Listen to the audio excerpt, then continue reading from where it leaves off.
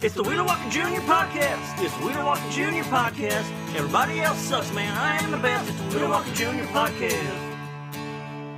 Hey, it's Wheeler Walker Jr. here.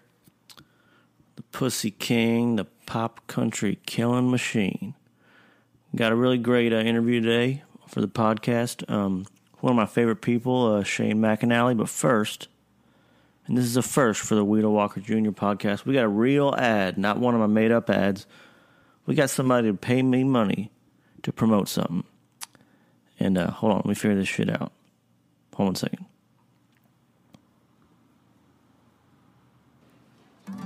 I'm a shitty golfer, you can ask my wife. I've been out there. That's Toby Keith singing Shitty Golfer. All the plaid sweaters, that new tailor-made driver didn't make me any better.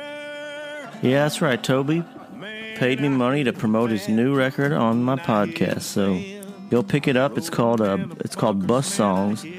So the cool thing about this record is it's a whole out.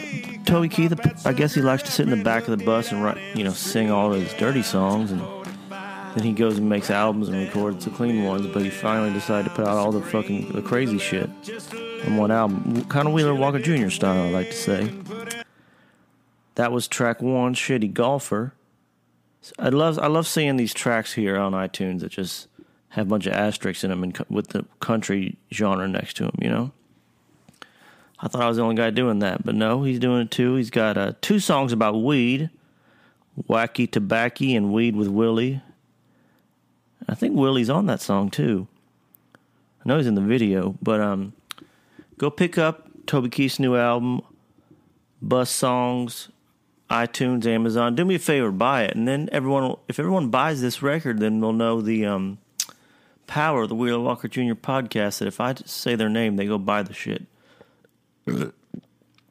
So, go buy Toby Keith's new record. It's called The Bus Songs. All right, that's the end of the ad. You know what I got paid for that ad? I'm not supposed to say, but Toby Keith gave me $85,000 to do that, which was really cool of him. Kidding, of course. But anyway, today's podcast is really cool. One of my favorite people in Nashville, or should I say Music Row. I'm talking about the people who, my favorite people in Nashville are my family. But one of my best friends who actually works in the industry and is a really powerful dude who actually picks up my calls when I call him is this guy Shane McAnally. He's one of the biggest songwriters, probably the biggest songwriter in Nashville, and kind enough to spend some time talk to me. I already know some of my fans are going to get pissed because he does Sam Hunt's stuff. He co-writes it and produces it, and we talk about it, and we kind of come to a common agreement on Sam Hunt. But what are you going to do? Sometimes you get along with people. But Shane's a great dude, and he loves real country and the good shit, and sometimes he gets a bad rap because he has his name on a lot of stuff that people like me don't like, but he's the real deal and a great guy, and he loves all the. We really have a lot in common. We love all the same kind of music. So, and it was really cool for me to do a podcast talking about songwriting, one of my favorite subjects. I never really get to do podcasts about songwriting, so I hope you guys enjoy this. This is my interview with Shane McAnally, talking about songwriting in Nashville and, lots of cool shit and how fucking awesome I am and how awesome he is. So enjoy it. It's the Wheeler Walker Jr. Podcast. It's the Wheeler Walker Jr. Podcast. Everybody else sucks, man. I am the best. It's the Wheeler Walker Jr. Podcast. All right, we're recording here. I'm here with Shane McAnally. I'm going to take my headphones off, make sure we're still going. Shane, thanks for coming. You're here with Olivia, who works with you. Yes. Yeah. But for people who don't know, it's in the album. Shane and his buddy JT wrote "Fucking Around" with me. It was the first song I ever co-wrote, and it was real.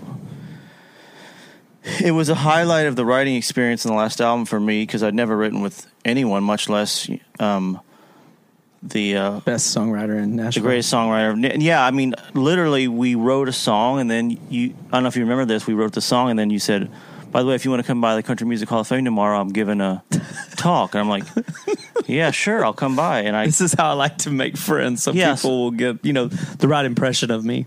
So I stopped by. I mean, that's why I get so that's what I said.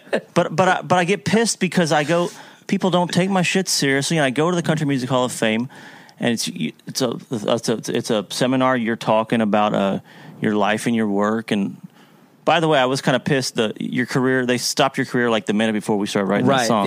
That was as far as they got, which I'm hoping they will pick up, and we'll figure it out after that. But then I go upstairs and there's a Dave Cobb exhibit. I'm like, why the fuck am I not? All these people that you work There's the producer, there's the co-writer, and they still won't fuck. Like, I'm not. There isn't, and there's a clear space right between where Dave's.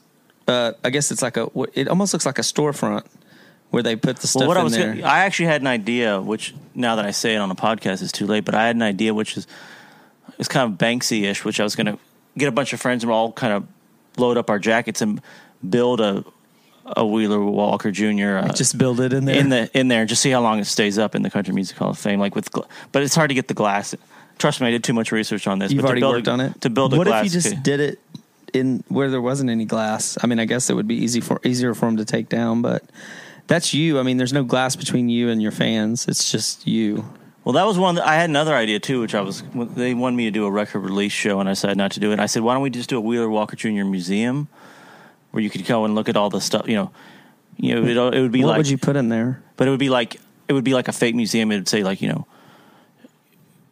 Wheeler Walker Jr. used a Gibson guitar on the record, much like this one here. Like it wouldn't even be the real. I'm sorry. Oh my God, that's amazing! You could not use the real one. Any record in there and just be like, "This record went platinum." Yeah, I would just say, he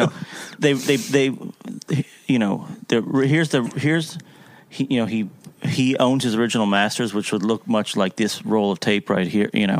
So I wouldn't even not use. He blew his nose with a box of Kleenex like this. Much one. They have a suit of mine in that display at the Hall of Fame, and I just think it's. First of all, I think that's weird.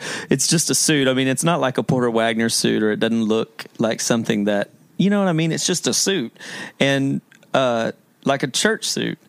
I just think it would be so badass if I was just standing in it one day, just real still. That'd be really fun. And people were just walking by the glass, just in my eyes. I could just follow them and see if they noticed. I don't know that anybody even looks at mine. What's the suit? It's just like a suit you wore to an award show? It's a suit I wore to the CMAs when we won Song of the Year, and so... God, I look so short from that suit. It looks like a little child's suit. Speaking of the CMAs, we were talking before. So I went on a Twitter rant yesterday about how I was blackballed from the CMAs, and that I actually was nominated, but they refused to do it. But I was half joking, but I half wasn't. I was on that last ballot. You were. The song we wrote together, "Fucking Around," which Nikki Lane sings on. And so tell me the story. So it got far enough. Well, I'm on the CMA board, and, usually these conversations and these committees are very private, and it's a secret. But, we're friends, so I'll tell you that. There was a conversation about Fucking Around and about its legitimacy. But just to go back a step, though, how do nominations for something like that work? Do they start with just every song and they just keep moving back down and down and down? Yes, as it gets smaller and smaller, like anything that in that particular category was vocal event. So that would be any. So I was nominated. I was almost nominated for vocal event of the year. Yes, exactly. Which would have been cool. I mean, I would probably tell them fuck off and not go to look cool, but but it would have been helpful for me. I agree, and I would have really liked to have seen you get in there, just to see what you would have done. What would they have done? I mean, I guess they would have just said bleeping around or something. I don't know. That was the question. I guess so. It actually came up at the CMA meeting when there were 20 nominees, possibly 15. I could be wrong about the number.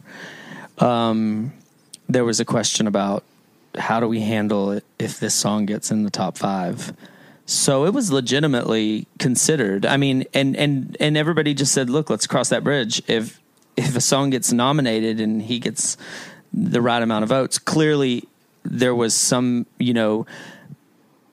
backhanded behind the curtain that I didn't see, because clearly that would have been nominated. And since it didn't get nominated, I don't know who paid who or what, but I know it has something to do with Scott. My manager asked me if I wanted to put out an ad, I guess in the trades. I guess a lot of people do that.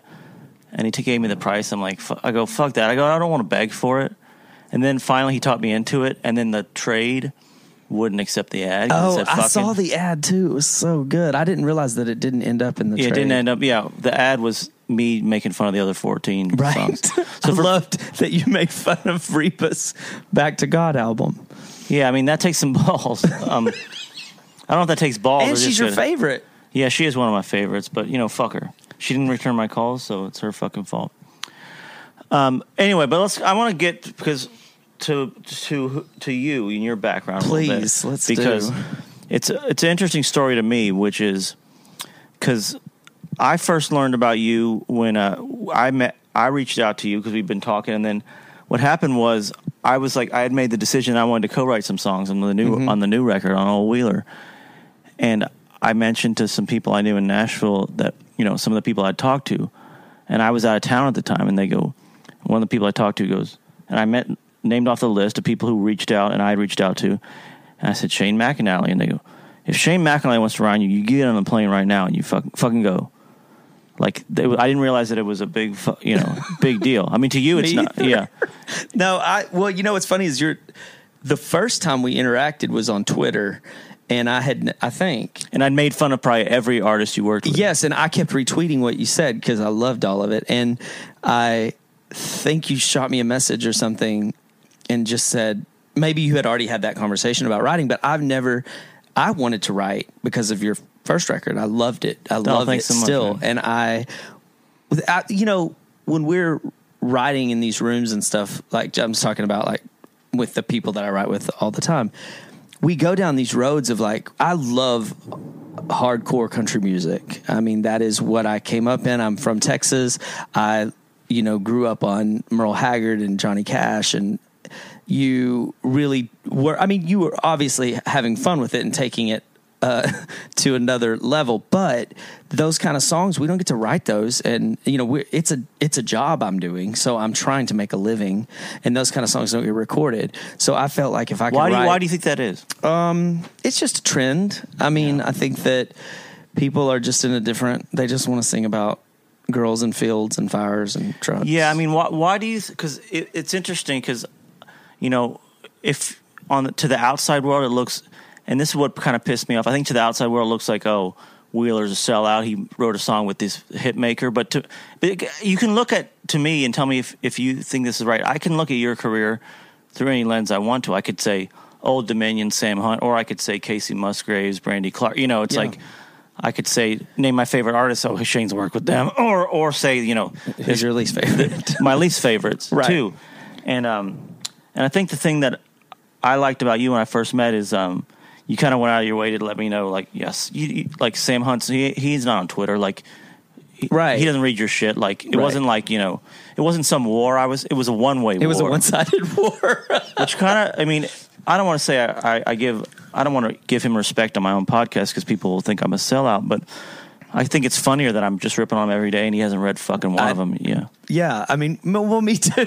I think that might have been one of our initial conversations was like, he really is that removed. He just doesn't know about it. What I thought was, that's what I thought was cool about you was like, I think anyone else, when you're working with an artist, is someone like Sam Hunt, who's had a number one single for what? 30 weeks. 30 weeks. Mm-hmm. 30 weeks number. That's like, by the way, even the other person in the room's laughing at that. It's just ridiculous. They would go, whatever. I don't want to fuck this up. I'm not going to work with anyone who makes fun. I don't think you think like that at all. You do what you want to do. Well, I also know him well enough to know he respects what other people do so much, and like he loves. First of all, he's just a lover of great music. He loves country music, and he understands what he's doing. What's he rapping for?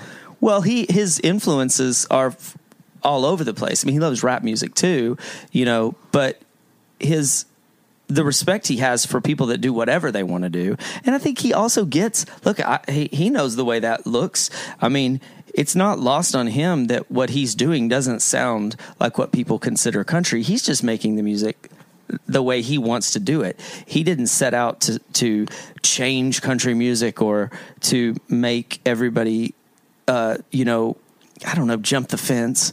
It's just the genre he's in. He's a country person. I mean, he grew up in the South. You know what I mean? His life is very country. I don't know. That sounds funny, but well, it reminds me of, I did one of these with Brandy Clark, and she said someone had told her that she'd been told, because now the question comes all the time, what is country music? Right. And someone told her, it could have been you for all I know, country music is whatever white people are listening to, which I don't think is a bad description. I don't think obviously it's not 100% true. It's not untrue though. I went to the Kenny Chesney show in Boston last weekend and was having a conversation with another CMA board member who was talking about our demographic.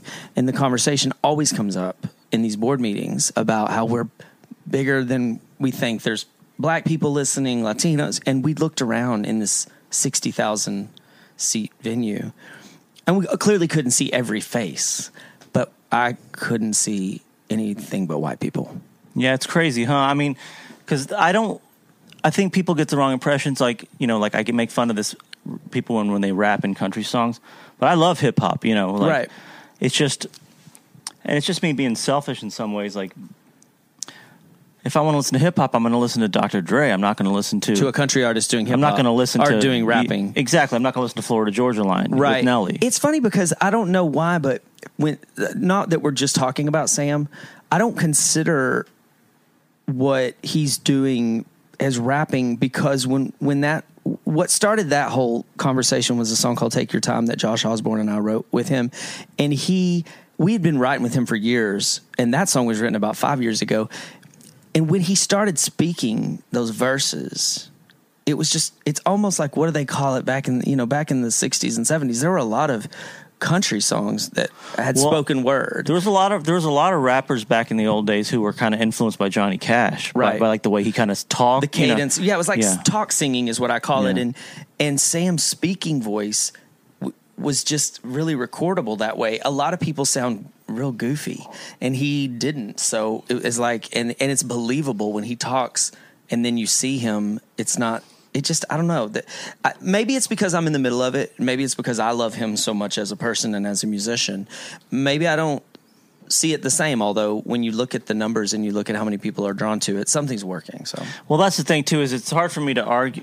I mean, I'll argue all day, but when I'm playing Exit In and he's playing Bridgestone, it's like, what am I gonna? What's the argument? Right. I'll take. Maybe I should start fucking rapping, but it's I mean, also there's an element. If you think about like some of the songs you've done. I mean, the rapid fire thing, and you're able to get so many. Well, I think the difference is, I think the similarity is, he's actually taking hip hop maybe culture and the rhythm of it, where I'm taking the content of it. And yeah, that is true. Where, I mean, I guess that kind of pisses me off. I guess the part that pisses me off is taking hip hop culture and then softening it and making it, palatable for the white audience, which is not. I do think that is what a lot of country artists do. And without naming names, people that I've even worked with, I don't think that's what he's doing. Okay, just to make it fair, give me a Sam Hunt song to listen to later that you think is kind of. Are there any? Well, there's a song called lyrically. Is he pushing the envelope at all? Well, there's a song called "Break Up in a Small Town" that I'm a co-writer on, but he had written the whole chorus before we started the song, and it's a country idea, and it has he could sit with his acoustic guitar and play this chorus, and it will knock you out. I mean, production wise, it wouldn't have fit on his record that way. So it's a much bigger production. But the chorus itself and the idea of saying, if you're going to break up with someone, it's really, you can't do it in a small town because they're there. You're going to see them everywhere, and you got to move or move on when you break up in a small town. To me, that is an age-old idea. Well, that's an old. I think I want to say Stanley Brothers song, but I know Keith Whitley and Ricky Skaggs did it, which is don't cheat in my hometown. Don't cheat in our hometown. Exactly. Yeah. And so the point being, all these country songs have been written in some form. He said it just a little different way, but it's still a country idea at its root. There's the verses he's talking, but he's telling a story. So, I mean, that one is one that I think from a songwriter's point of view, you can really get to sonically people freak out because it has like this drop chorus and the bass is really loud. But at the root, it's a country song that is telling the story that we've heard. Well, I mean, again, I don't want to defend him because then I'm going to get a bunch of fucking angry tweets, but I guess if you were to say the similarities between us, like me and Sam Hunt, would be he's putting that kind of twist on the old, like Don't Cheat in Our Hometown. He's changed. He's putting into kind of the hip hop culture. I mean, just putting it into a cadence that sounds really modern and would work on pop radio, but it's more about, it's like if Ricky Skaggs put out Don't Cheat in Our Hometown now, the melody, the production, it's not, that's not where the trend is. It's not where music I'm just is. saying, but I was comparing us, like, and whereas I would do fucking, or I would Don't sing it. Fuck in Our Hometown. I would say, or fucking around is kind of close to that. It is actually. I would say I would do the old style rhythm of it, but just make it nasty. I mean, Right. we're both updating. That's true. The same old You're just songs. taking the same. I'm sure your fans are going to love us comparing the two of you. But there's, I think that's all you try to do as an artist, as a songwriter. I guess there's all you can do is try to think of a new way to say the same old, because there's nothing new to say. There is nothing new. That's right. So is that when you sit down and write a song? Is it? Because I've only been to, like I said, not very few songwriting sessions. I'm trying to get to more, but the problem is, I just did one with a kind of big name guy like a couple weeks ago, and I'm sitting at the songwriting session, and if I help out, like this could be on a big record, make some cash, and they want to kill me because I'm sitting there and I go, dude, Pussy fits perfect right here, and like, they wouldn't let you put it in. They're like, we don't make, this is. Who did that? I don't want to say his name, but let me guess. I want this song to get on the record, but right. But it's Pussy fits perfect. But it's like a mainstream guy who's on the radio a lot. I'm like, because my whole thing, because everyone. Were you writing for them? Yeah, I was at their office. Well, it's an artist or is it a writer? It was an artist and his producer. I got you. So see that in that regard, if you really want to write songs for other people, what I do is you gotta be a chameleon in that clearly that person, whoever it was, isn't going to say pussy. So you probably need to think about that before trying to change them. I think what happened is Stephanie at Cobalt, who I think you know, she's like, there's a lot of fans of yours. People want to write with you. So why don't you go out and try to do this? And I've tried a little bit. I think the problem I've had is, in my head, it's like, oh, cool, I'll get my name real small and get like, anytime you do something, and I'll be to tell the truth. That's just like, oh, cool, some cash. Anytime you do something for the cash, it ain't gonna work out. That's true. Because I was sitting there like, I'm like the typical artist, which is if this is a killer song, I'm gonna take it myself and then dirty it up. But if it's something that it's shit, then I just like keep my fingers crossed and hope people will buy this shit. Right.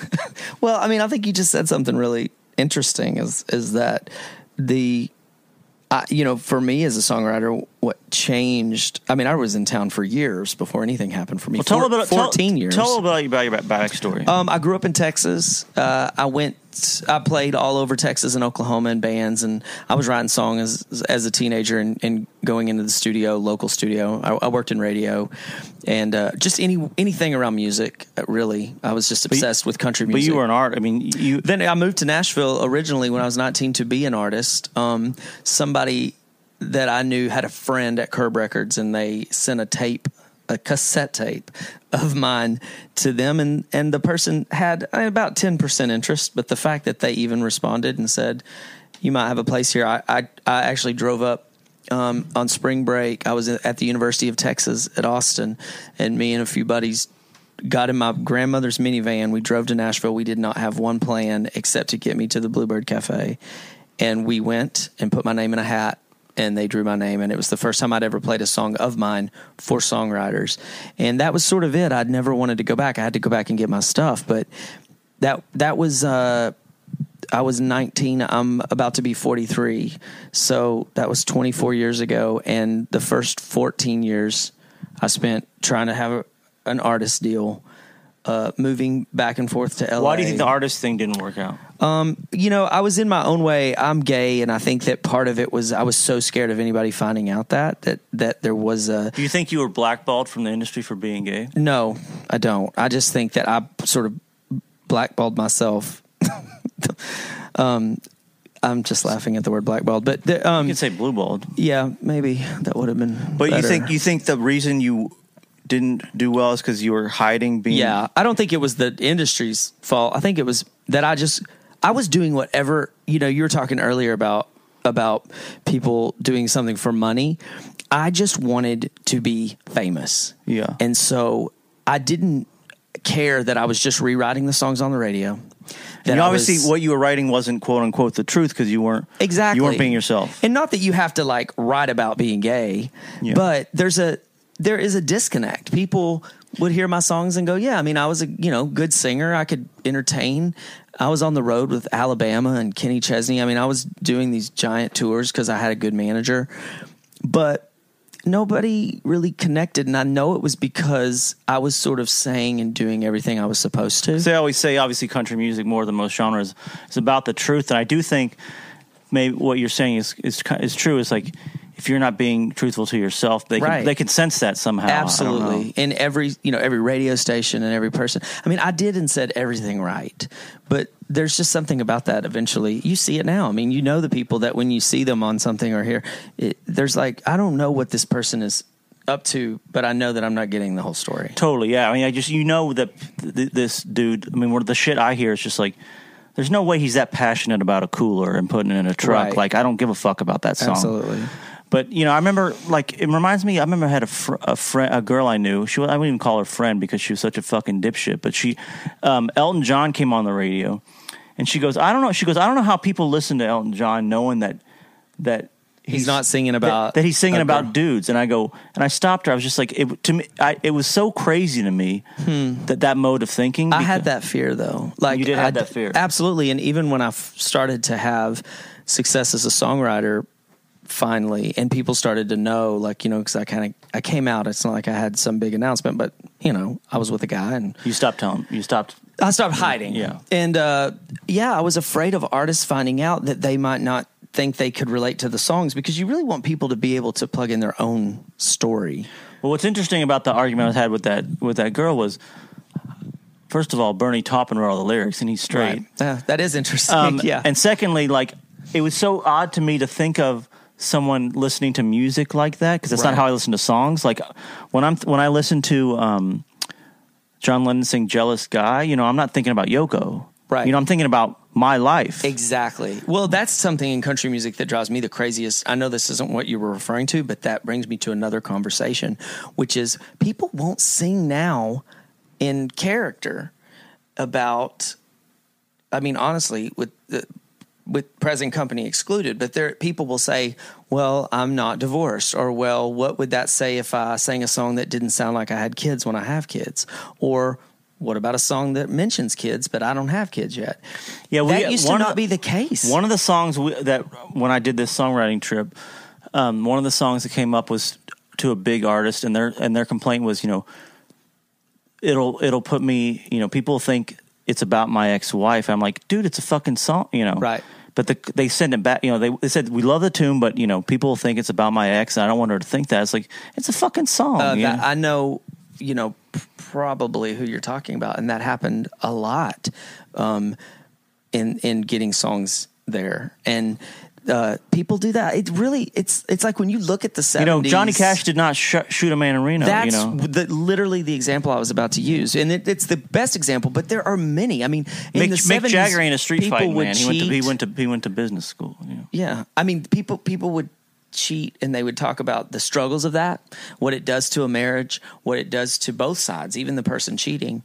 I mean, all those Conway songs. I mean, he was always singing about cheating, and nobody thought of him as a shit. I mean, all those women in the audience, going crazy for him. They weren't thinking of him as this big cheater. It was a character. It was also a sort of showing again the two sides to the glamorous life of country music. Well, that was always. I love the songs. The songs I love the most are always the ones that I listen to my whole life, and then someone says, "You know what it's about," and I kind of figured out, they explain it to me, and that it's the more hidden, the better, which is kind of what's I'm always thinking about the next record. I'm always, because my well, you haven't kept much hidden. Exactly. That's what, when I'm thinking about the next record, my thing is like, maybe a little bit of subtlety couldn't hurt, that would be a stretch. I couldn't be any, it'd be hard to be, subtle. I can only be less subtle, I guess, is what I'm trying to say, is like, there's not much really kind of hidden in there, which is ironic, I guess, because that's my favorite kind of songs, is the ones you don't really. I know. I'm the same, and I write songs with like such detail, but so many of my favorite songs throughout history are songs that I drew my own conclusion to. Yeah, I mean, I remember listening to songs just like, isn't that the ultimate goal, is when you're listening to it like, oh, that's about me, I know, Right. But it's obviously not, because they didn't know, I always think of that song by Fleetwood Mac, Dreams, players only love you when they're playing. Yeah. And that's the only line in that song that anybody seems to care about, because I used to play that song live, and those words are, so here I go again. None of them are tangible. They're just sort of words. And then that one line says something that makes everybody go, I know that person. I know what she's talking about. And I'm not sure that is what she's talking about. But for me, players only love you when they're playing. That was enough to like make that one of my favorite songs. Yeah, and people like always like talk about they love Rumors. It's like they were all cheating on each other at the time, and they're all on drugs, and you don't hear it. Songs about just regular shit. Exactly. You don't. It's not. I'm fascinated by the making of that record. I've watched every documentary. The fact that they were able to make a record that made any sense, and that people felt beyond all of the chaos. Have you worked with? I'm sure you have, because you worked there. But have you worked with Little Big Town? Yeah, because I hear a little.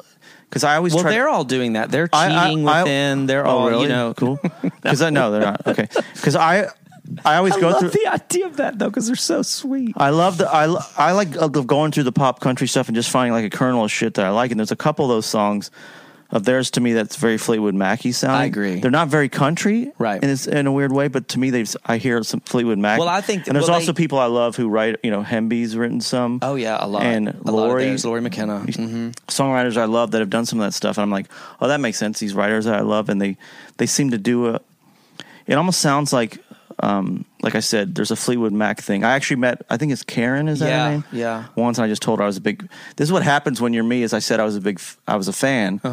And she laughed. She goes, "You're kidding, right?" Oh, I know what you mean. Well, no, but people think I just. Oh, she's actually, if she was sitting here, she could go. I mean, line for line with us. She is tough. She knows country music. She is smart and hilarious. One of my favorite people. I mean, they all are, and not to just talk about Little Big Town on this, but they're just they're such great ambassadors for the new and the old. They're just great people, and she is just one of the realest, funniest. I just love her, and she loves these kind of conversations. I mean, I was on a plane with her recently, and we talked for 2 hours about music and about the good and the bad, and what parts of it we are and are not responsible for, and what you do for a career versus what you do for the art. Yeah, it's weird, because that's one I listened to. I listened to some, like, I don't think there's any of their albums that there's, and they would admit too, they haven't made Rumors, but they've made. To me, there's like, I'll skip this song, but there's a few songs I'm like, these are good fucking pop tunes, and I'm still not quite sure why it would maybe go back to Brandy's thing. It's just, it's white people for white audiences, right? Or somebody decided that they're in the country, and they've got a lot of soul, but it's hard to. I mean, I don't know why it is. I'm not talking about them specifically, but in general, that's just where we've been sort of pigeonholed, is this music for white people. I mean, I think some of it is just if you're based in Nashville and you have a Nashville label almost. I mean, because some of the stuff I don't know, I still don't understand why it's considered country, and I've stopped arguing about, like, where's the next Hank Jr.? It's like, right. They ain't coming back. There ain't going to, I mean, it could, but. I think it could. I mean, we're seeing what's happening with Midland, and like, you talk about Casey, talk about Brandy, and there's so many more. And Party. That, John Party. I mean, I think those, they're nudging the door open. I worked on this Midland record, and everyone is saying how surprised they are that that this song is working because it's so country, but it's about the production. I mean, the song itself it has a really sing-alongable hook. Which song? Drinking Problem. Yeah. And, so, yeah, sorry, I was sort of vague there, but it's number one right now. It hasn't been number one recently, so I've been talking about it a lot. But the chorus is just a big fat hook of a chorus, and it's surrounded by steel guitars and harmonies. And well, that's the thing. A hook's a hook. I mean, if it's Kendrick Lamar or Little Big Town or whatever, who gives a fuck? Right. But I guess where I get angry is, I get angry because I'm angry, but also like. Because you have issues. But I get angry about stupid shit. Like I get angry about like this. I wasn't angry about the CMA nomination, but it's like, man, that would have helped my career a bunch to have, because they wouldn't have let me play it, obviously, but like it would have been cool to be up there. Then you could have protested that they wouldn't let you play. Exactly. I would have showed up and started cursing and got him in even more trouble. But also too, like I'll actually get mad that radio's not playing me, even though I know that's like FCC won't allow it. It's right. like I get angry about stupid shit. And well, I can't. I mean.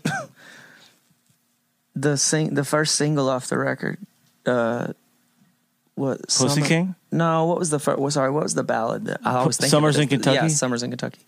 That song. I mean, if you did not have some of those lyrics that show up in that chorus second verse, I mean, you just about would get away with that. I mean, that song is that was such the closest. a hook. Yeah, I mean that one. I was writing it, and it's I always describe it as like being whenever like when you're at a funeral and you're being really serious, and it's obviously serious, but sometimes some people throw in a joke to calm everyone down. And I wrote that song, and I was about halfway through the song, and I'm like, everyone's gonna kind of like my buddies are gonna make fun of me, like what have you done? So I got to throw the. It's almost like you had to do it. Like looking back, maybe I shouldn't have done it, but that way. I don't know. I mean, I've referenced that song a lot for people who don't know your music or they think they just know it from sound bites. I've said you should go listen to this song. I mean, musically, the production, of course, Dave Cobb. You can't deny what that dude does, and what he's done with you is no different in that it's music with integrity. The players and the way it sounds. I think people that don't recognize that. Musically speaking, there's melodies here, and yeah, you throw in cuss words. You're basically just putting in songs the way people talk. Well, that's exactly what happened. I was now I'll turn the interview on myself, but I was home. I was back in Kentucky, and a friend of mine goes, "You coming with us to the reunion?" And I was like, "I'm not going to the 15-year whatever it was high school reunion." I go, "Fuck that!" And I was with them. It's like, let's just go. And then there's the hot girl from school, and she's got the 12 kids and 4 divorces, and we're all just like, we go back to high school mode. We're like, man, can we imagine that thing? It's all fucking stretched. And we're talking like that. Like the lyrics are. Oh, I remember that moment in that song where I'm like, I mean, I didn't see it coming. And when it did, I thought, man, he was so close to putting something out that probably would have gotten by the gatekeepers, but at what cost? Exactly. What does that then say about what the records you're making, the projects you're putting out? They have to.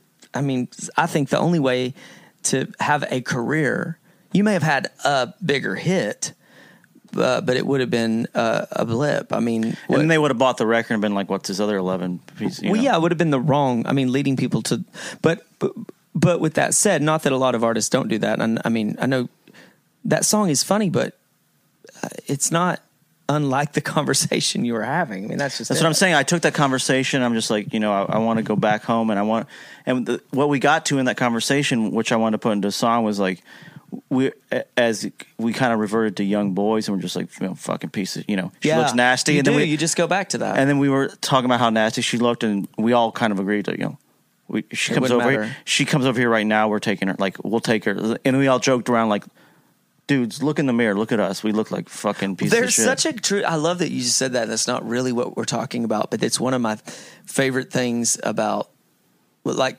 songwriting itself is going into. I'm a nostalgic songwriter. I'm a nostalgic person. I'm still friends with all my high school friends, and I hang on to that. And we tell the same stories every time we're together, and the girls and the guys, to me, they look the same. I know to the rest of the world we're all older, but the hottest girl is still the hottest girl. And I don't even really, it's so funny how that stays. Whatever, you know what I mean? We're sort of stuck. Yeah, I would say too, again, back to what I was saying was like, she didn't look like she did, but I would have, we'd all would have fucking... Yeah. We all would have fucking left whoever we were with and fucking married her that night. You still see her that way. Yeah. So that's kind of what I was trying to do in that song. But I still want to go back and go to... just because I don't think people understand. I know that you kind of don't want to talk about this, but you're probably happy to, like, the amount of success you've had. Mm-hmm. Oh, I love talking about it. Okay. Like, how many number one songs have you written? Honestly, I'm not trying to be coy about this. There's, I think 26. That's crazy. Yeah. So there's obviously no key to a number one song, or you'd write a book, you know. Right. But I think with me, is there something that you think they all have in common? No, I mean, some of them are shit, but I think that the consistency of the songs I get recorded in general, you know, are that I do have to feel something. I know that that's so cliche sounding, but I do think I'm hard on songs in that just because you have a great hook or something that sounds really cool, I got to have that moment where I go, that would stop me. Yeah, it's interesting you say that because like when I'll go into when I do a record, I'll take like 30 something songs in, and the Cobb and whoever else, you know, will whittle them down to 10 or 11. And looking back on it, those were the 10 or 11 that actually meant something, you know, have some meaning behind it. It shows through. It's not like they coincidentally had the best hooks or whatever. It's right. just like someone like Cobb understands, you know, he's feeling what I'm feeling, and let's record. I mean, I don't know, like, there's obviously a lot of, because I obviously don't know the radio world, and not something I need to learn, but like, it's like, how does a song become number one? It's just a lot of politics, right? It's just a big part of it is just having me as a co-writer. Well, that's the main. That's the main secret ingredient. Well, I can think of an example where that didn't help, but yeah, I could not overcome your reputation. Yeah, or the fact that you get fined $200,000 per play of per it. play. No, but for real, you know, it's a long process. I mean, So if you write a song sitting in a room, you and I wrote a song today, and we were sitting with our guitars, the next step would be to play it around for like people that maybe if you had a publisher or like my publishing company, somebody that we trust, and go, is this what we think it is? Should we go spend the time on a demo? So then you go and you set up a demo session, mix the demo, and then in my case, the way that a song gets to be recorded is most of the time, it's a relationship with the artist or with someone close to them. If I say I use Kenny Chesney as an example because I've had a lot of success with him. I'll just send it directly to him. Now, not everybody has that relationship, and I didn't for a long time. My first couple of hits with him went through managers, went through publishers. What year? What was your first hit? In 2010, my first number one was Somewhere With You, and that was with Kenny. That's why, I mean, not to be rude, but it was weird at that Country Music Hall of Fame thing. I was sitting there, I grabbed a seat. It's like, today we celebrate the life and career of Shane McAnally. It's like, it all started back in 2010. I'm like, I look at my fucking phone. I'm like, what the fuck's going on? I was like, that was like 3 weeks ago. It was that. I know. I feel the same way about it, except for the 14 plus years before exactly. that. Yeah. Well, in fairness, they did talk about that stuff too. Yeah. So that's sort of, I can speak even recently. There's a song that I just wrote, and Kenny loves it, and I actually didn't send it to him. I didn't even have a chance. Somebody else heard it and sent it to him, and sometimes that helps just through relationships of the other writers or a publisher or a friend, and so I'm really lucky in that I can get songs to artists. It still feels, percentage-wise, as hard to get cuts. I know it's not. I know that a writer who hasn't had the cuts I've had would say bullshit, but it still feels, percentage-wise, like I get so few cuts compared to the number of songs I write. Do you think at the end of the day it's just a numbers game, you know? I think it's part of it. I mean, I've definitely I mean, I write a lot of songs. Yeah, I mean, I think that's where if I decide I want to do it, like I said before, I shouldn't. I think I'm in it for the wrong reasons. Although I love writing songs, I came here for a week, and that's not like whatever. 7 songs. Did like 5 writing sessions. Probably got 6 or 7 songs out of it, and like that's no way to make a decision on that shit. Well, I mean, I think there is. You have. You've been doing other things. I mean, the fact that you make records and the fact that you're out on the road and you're playing these shows and stuff, you do have knowledge of how to write songs. A lot of times the conversation among songwriters is that, artists want to cut the songs they wrote. And I'm really not, you do have to have a hand in your writing because of the style, but I'm talking more to the artists that, I may write 4 songs in a week and then on Friday get to write with an artist. That's probably the weakest song I wrote that week, but that's the one that has a better shot of getting recorded. And that's because, there's this belief now that every artist has to be a songwriter. I mean, and when you look at the greats. Well, do you think too that it's because maybe their managers are saying yes, for like, absolutely. That extra, And I think it's part of the big conversation that people don't really realize. That's part of the conversation of why there's been a diminishing of what people would call great songs, because you cannot force someone. I mean, you can, and they do, but every singer is not a songwriter. I'm not a singer. Yeah. I'm a songwriter. Not to say you can't be both. And some of them, I mean, there are people that are great at both, but I shouldn't say I'm not a singer. I do sing, but I wouldn't want to go up against like Karen Fairchild of Little Big Town. We were talking about her earlier. She's one of the greatest singers in music. And so a lot of the people don't understand country more than most is a lot of good, song interpreters. There's not a lot of the big names aren't songwriters. Well, that is what I was going to get to, is that when you look at the greats that built this town on songs, George Strait, Conway Twitty, George Strait, did he write anything?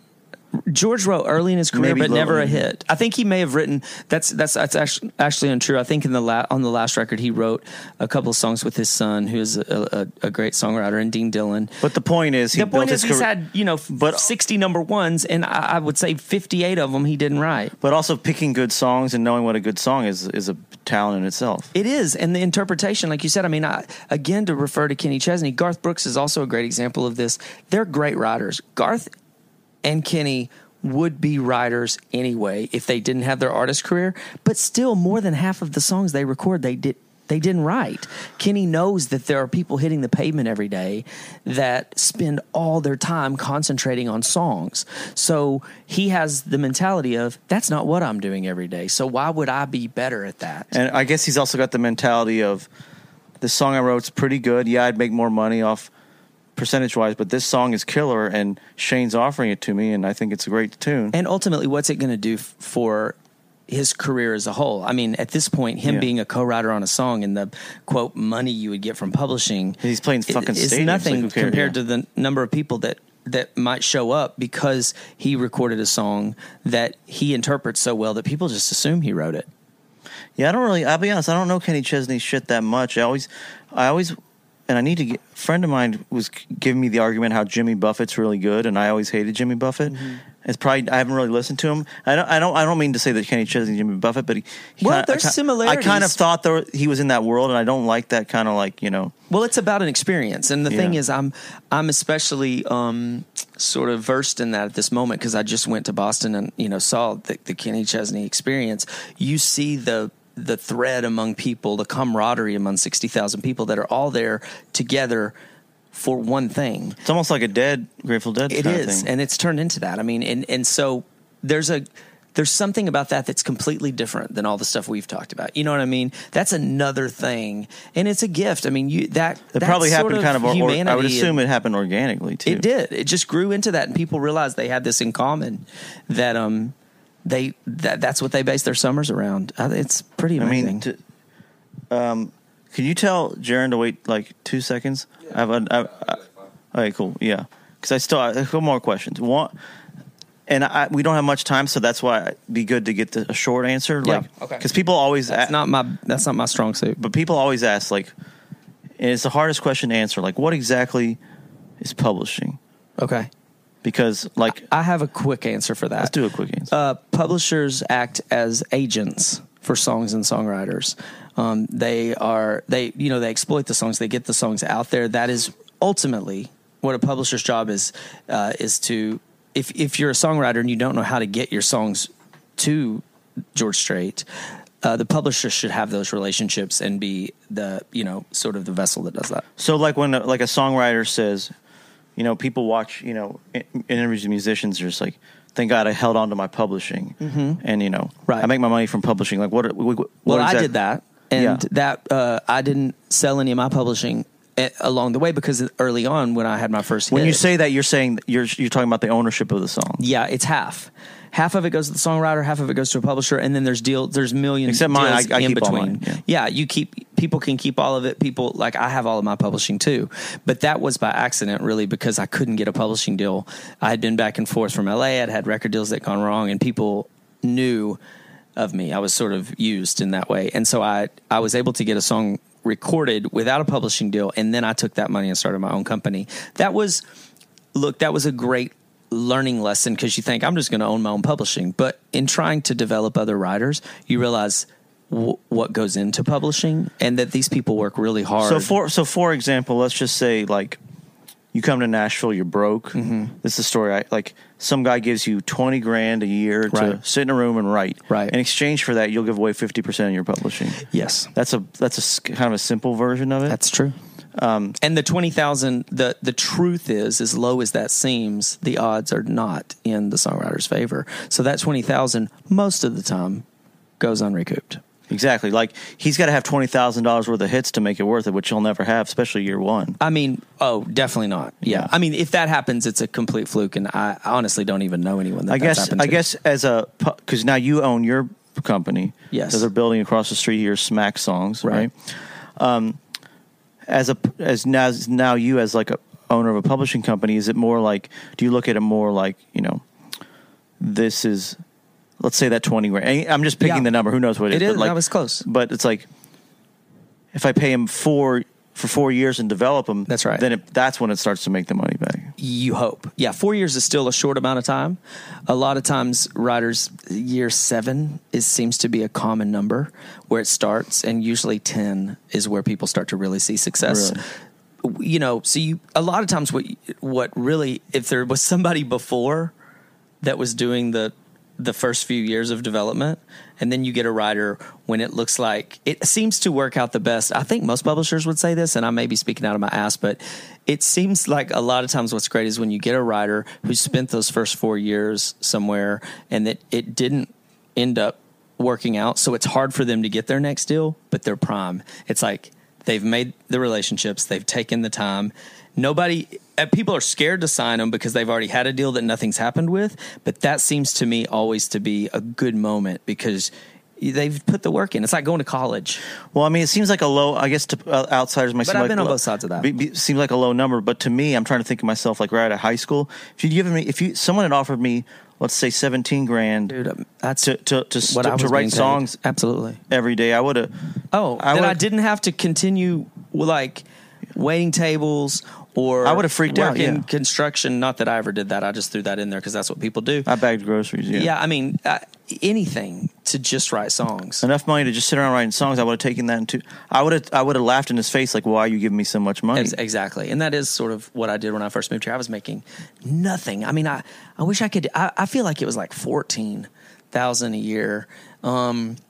But it's also probably back when Nashville was affordable. Yeah, it was different. I mean, I was able to get by on that, but look, I was getting to write songs, so yeah. I mean, I guess that's the thing too. Is that's the thing that was new to me is coming here write songs, which is there's the guy who it's like not briefcase. It's like 9 to 5. That's what it is. Yeah, which is it kind of reminds me of the stories, I heard like the Brill Building or that kind of shit, It is like that, and everybody is surprised by that. It's different than New York or LA in that it is scheduled. And the reason we're all scheduled is because of all the collaborations. If I wanted to write with you, we might be 2 months scheduled out.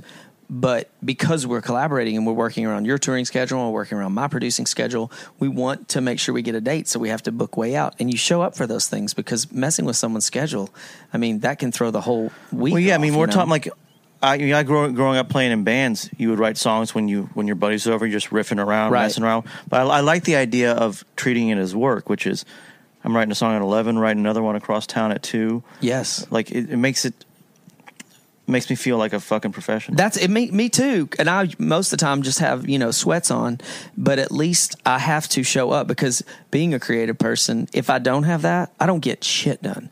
The days that I don't have a write booked, where people will say, "Oh, well, you can use that day to catch up on this or this or this," I don't do anything. Yeah. I have to have that schedule. Yeah, it's not like I'll write 4 songs for myself that day. Have you ever had any cuts that were solo writes? No, and I wrote for years by myself. That was sort of what got me back to Nashville.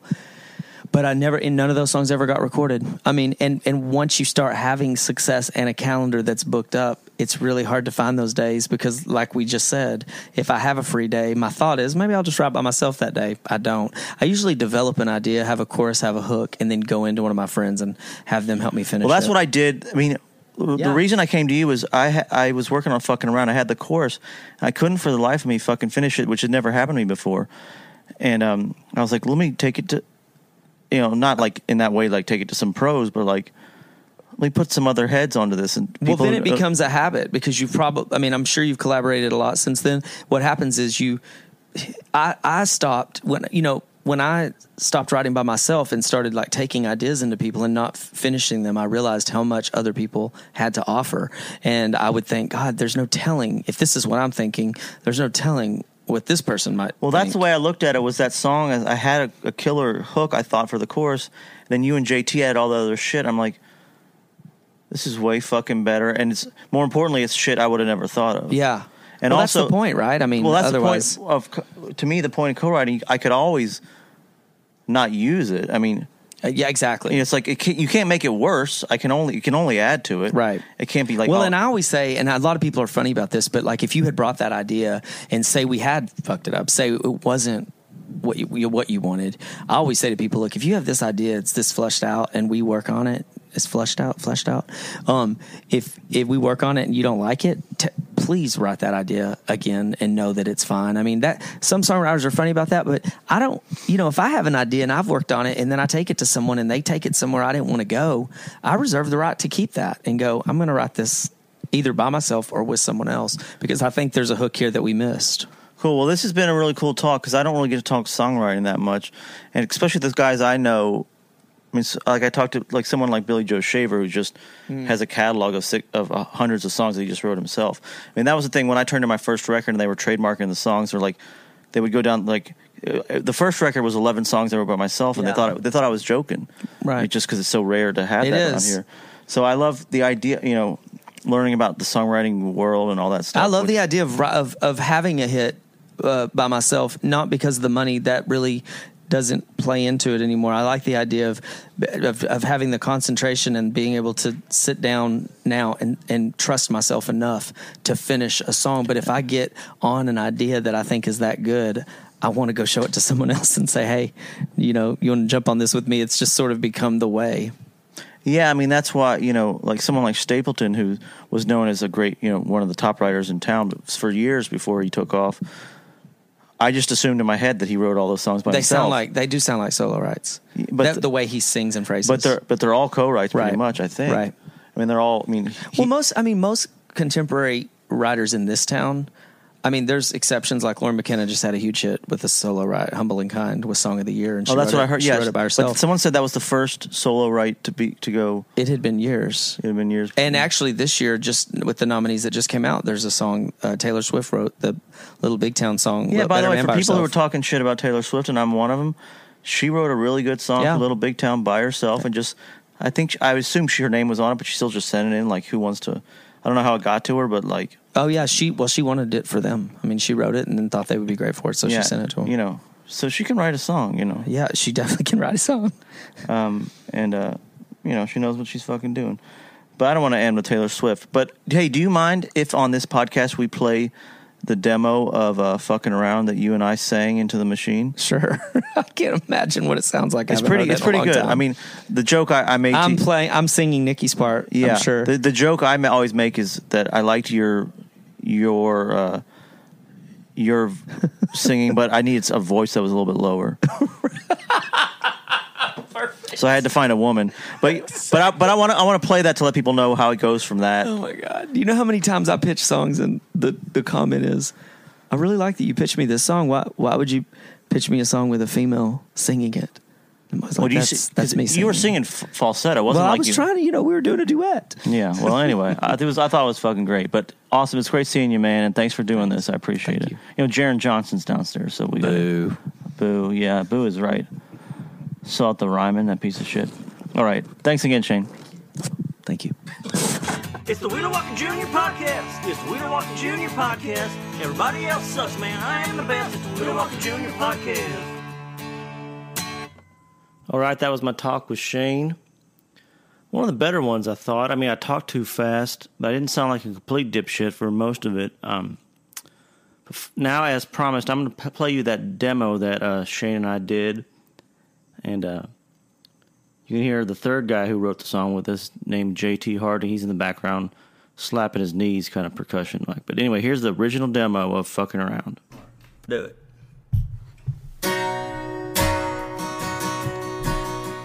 Married man on the road, it sure gets long, lady. Well, sitting in this house gets lonely too.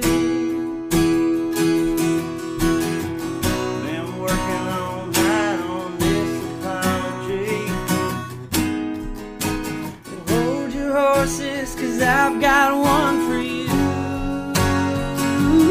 As long as you're coming clean, well, I guess I'll come clean too. While you were fucking around on me, I've been fucking around on you.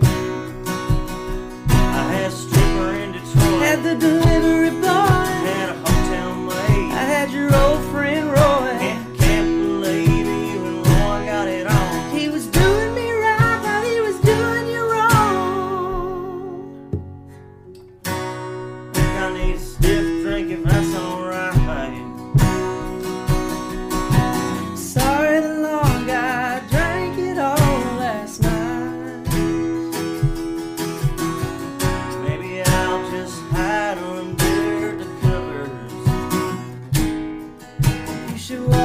First, they still smell like your brother. As long as you're coming clean, well, I guess I'll come clean too. While you're fucking around on me, I've been fucking around on you. I guess I never knew how to break my heart in two. While you were fucking around.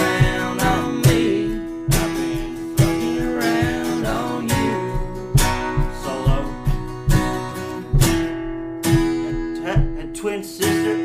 I had twin sisters. I had twin sisters. I had the bank manager. I had my bass player's wife. Well, I never liked her. I gotta admit that this is hurting some. Then I probably shouldn't tell you that I tried a threesome.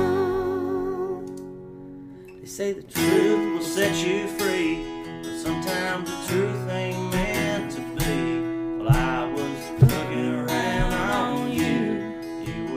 Fucking around on me.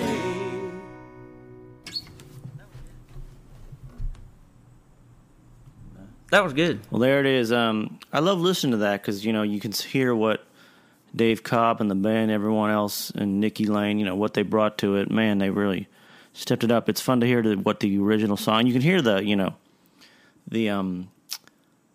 core of the song is all there, and then, but obviously the band and Dave take it to a new level. But I like listening to that. I love how I just scream solo out of the middle of nowhere, like as if there's going to be a solo, which we didn't even put on the record. Then you hear me fuck up, and then I remember we got done. You want to do another one? It's like, nah. I mean, it's my record. I know not to fuck up when I record it. So anyway, I hope you guys enjoyed this. Probably one of my longer podcasts, but I'll talk to you guys soon. See you fuckers later. It's the Wheeler Walker Jr. Podcast. It's the Wheeler Walker Jr. Podcast. Everybody else sucks, man. I am the best. It's the Wheeler Walker Jr. Podcast.